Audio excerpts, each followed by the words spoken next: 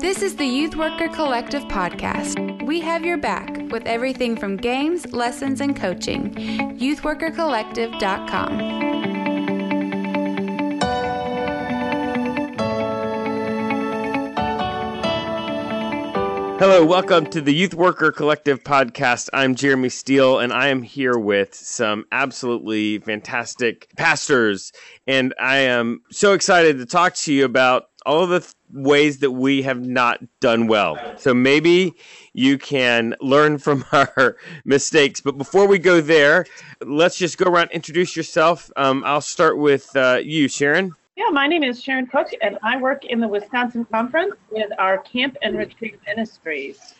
Scott. I'm Scott Meyer. I'm the Director of Student Ministries at McFarland United Methodist Church in Norman, Oklahoma. Chris. Hi, I'm Chris Wilterdink, and I'm the Director of Program Development for Young People's Ministries in Nashville, Tennessee. Sam. I'm Sam Halverson. I'm the Associate Director of Connectional Ministries overseeing youth and young adults in North Georgia Conference. You win for the longest title, I think. But let's see, Audra. Yeah. Can you beat that title length? Well, I don't know. So I'm Audra Walter-Malvez. I am the Director of Adult Ministries and the Interim Director of Youth Ministries at Plymouth Park United Methodist in Irving, Texas. All right. Sam wins. So today we're going to... Did I win? Today we're going to learn from our Usually I just say I'm that guy. when it comes to summer trips. And so we're just going to kind of each go around and share a fail from one of our own lives and kind of what we learned from that. Anybody want to go first? All right. When you say a fail, you're talking about like retreat fail or a summer. Something that something that misfired, went horribly wrong on a trip or retreat that you learned from. All right, I can go first. Okay. I can go first. This is Sharon, and I had a fail in one of my first years in youth ministry before we even left the church. This is one of those, I was a new pastor in the community. It was my first time leading the trip from scratch, and I was having such a difficult time getting the kids to actually show up at our meetings and our fundraisers, and it was, we were about 2 months away from leaving. And I had this one girl who kept showing up at everything, but she wasn't on the list of people who were going. And then about a month before we left, I found that her registration form had been sitting in the mailbox that I didn't know I have. And it had been sitting there for 9 months. Her parents were not super pleased with me because we suddenly had to figure out how to make adjustments for having a whole different ratio of adults and hotel rooms and drivers. And we did in the end make it work. But I think the rest of my years in ministry at that church, I don't think I ever quite restored the relationship with her parents. Oh. No, that's good. I have two that come to mind. One's horrific and the other one is funny. Which would you prefer? I'm going to say both. All right, so the horrific one, we were on a mission trip in New Mexico on the last day in order to get to the airport, but also to go by a touristy site. We really had to leave early and get there, and we had multiple vans, maybe 3 or 4. And I remember distinctly at a gas station having a chat with some of the drivers and suggesting to one that we switch her out, and she said, "No, I'm fine, everything's okay, we're good." And about a half hour into the next drive, she all of a sudden passed me on the left, going much faster than I would have expected. And then the van went haywire, fishtailed, and flew off the interstate into the median, rolled twice, full van of 7 kids, minivan. She had fallen asleep at the wheel. And so definitely I learned from that. Yeah. It doesn't matter what the counselor says. If it's after a certain amount of time, you switch out the drivers. No, that's huge. Yeah, the only one that was hurt terribly was the driver, and we had to leave her at the hospital, and we all flew back without her. Or her husband flew out there to take care of her. But yeah, that was a pretty horrific thing. Yeah. The funny one, this happened twice, so obviously I didn't learn the first time. Again, it was a mission trip, and we showed up early at the church. Both times I got there, and somebody was already in the parking lot. So I stepped out of the van, or out of my car, and got the van, drove it up, started packing the van, got everybody together. We had our prayer, we got in the vans, we took off. And it wasn't until I got to the mission site that I realized that I left all of my gear in my car back at the church. So, which was always, the first thing I would do is I would take my stuff out of the car and put it in the van. And in those two cases, that didn't happen. So I would have to ask a counselor to go to Walmart and buy me underwear. So, and in both cases, it was the same counselor. So, Oh no! and she often reminds me that she had to do that. That's incredible.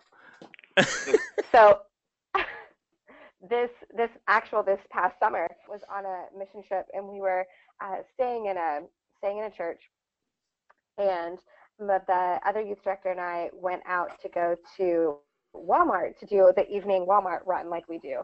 And this church, they didn't leave us with keys to get in and out. And so we had one of our interns let him know that we were going. No, I don't know how this happened. But we came back from Walmart and it was midnight. And the intern that we thought was going to be up, that we were expecting to still be up talking to his girlfriend, had gone to bed and no one was around to let us in. So we're stuck out in the middle of the parking lot at midnight and we're calling all of our volunteers and they're not answering their phones. So we start texting all the kids and none of them answered.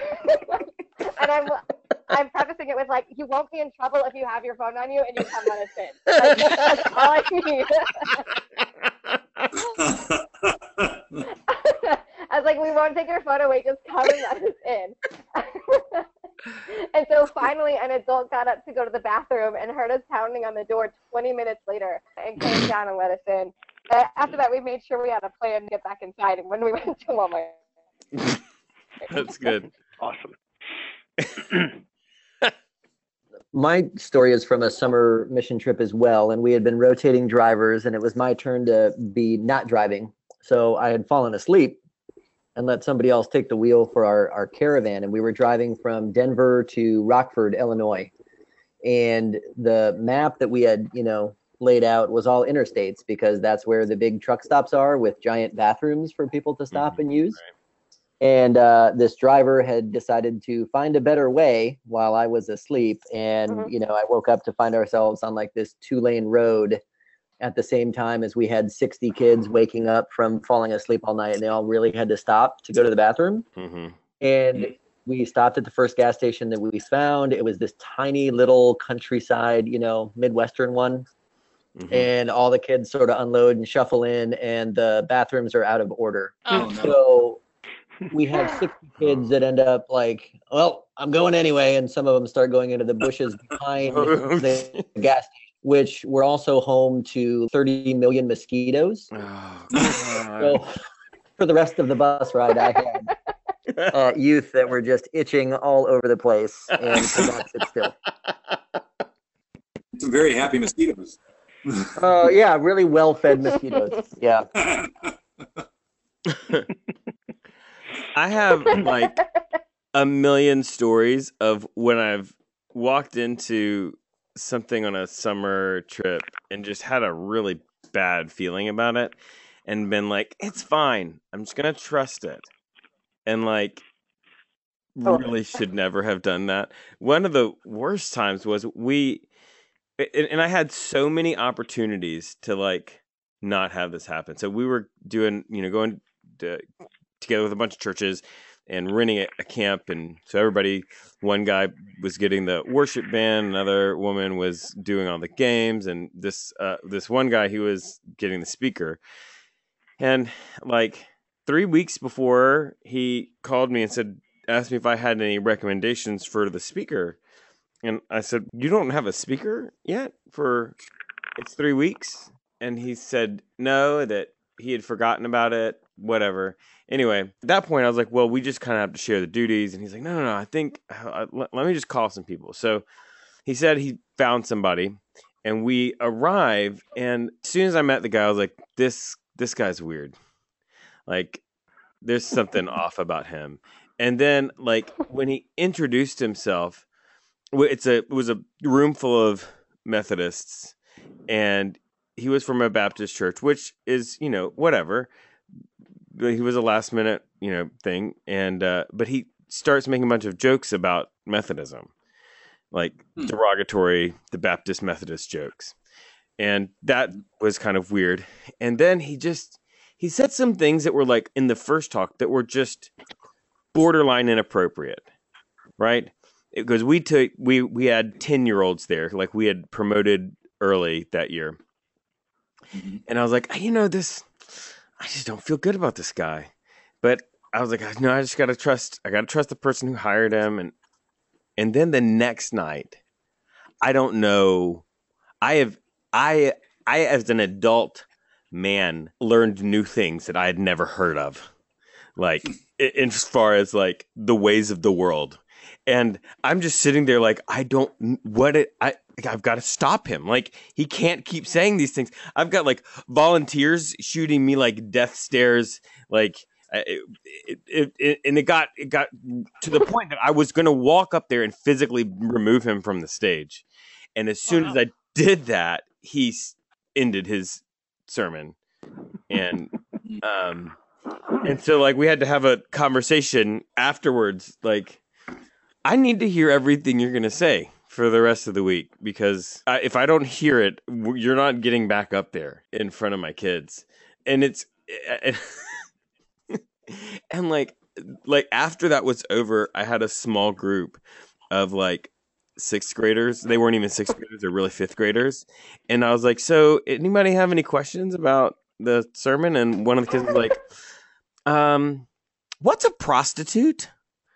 And I was like, well, and then another kid was like, yeah, he also said that person was a stripper. Is that like with paint? And I was like, oh, crap. Yes, it is. Like, oh my gosh, when I got back home, the parents. Yeah, but like from the very beginning, like I should have known, I should have said something, I should have asked, but it didn't, like many times over. All right. So I think that's a good place for us to kind of land for this one. Thank you. Here's the deal. Everybody makes mistakes. Like, this is just part of life. But the goal is, don't be like Sam. Learn from your mistake. I learned eventually. The problem is when I have people that take care of me, it's not something I buy on my, she went out and bought my underwear. I had clothes that were lost and found from the camp, and I got toothpaste. Everything was fine. It worked out. So anyway, as you're getting ready for summer, maybe you're in the thick of summer listening to this, we just want you to know youth ministry can feel kind of isolating, especially when you do something like crazy, like, blocking yourself out in the middle of the night or willingly continuing to allow this person to say horrible things from the stage, whatever. You can feel alone, and we don't want you to feel like you have to process that by yourself. That's why we're here, and that's why we do what we do. We've got your back. We want to be the first place you look for when you sit down for games and coaching and all of that stuff. That's all at youthworkercollective.com. And more podcasts like this one, youthworkercollective.com/podcast.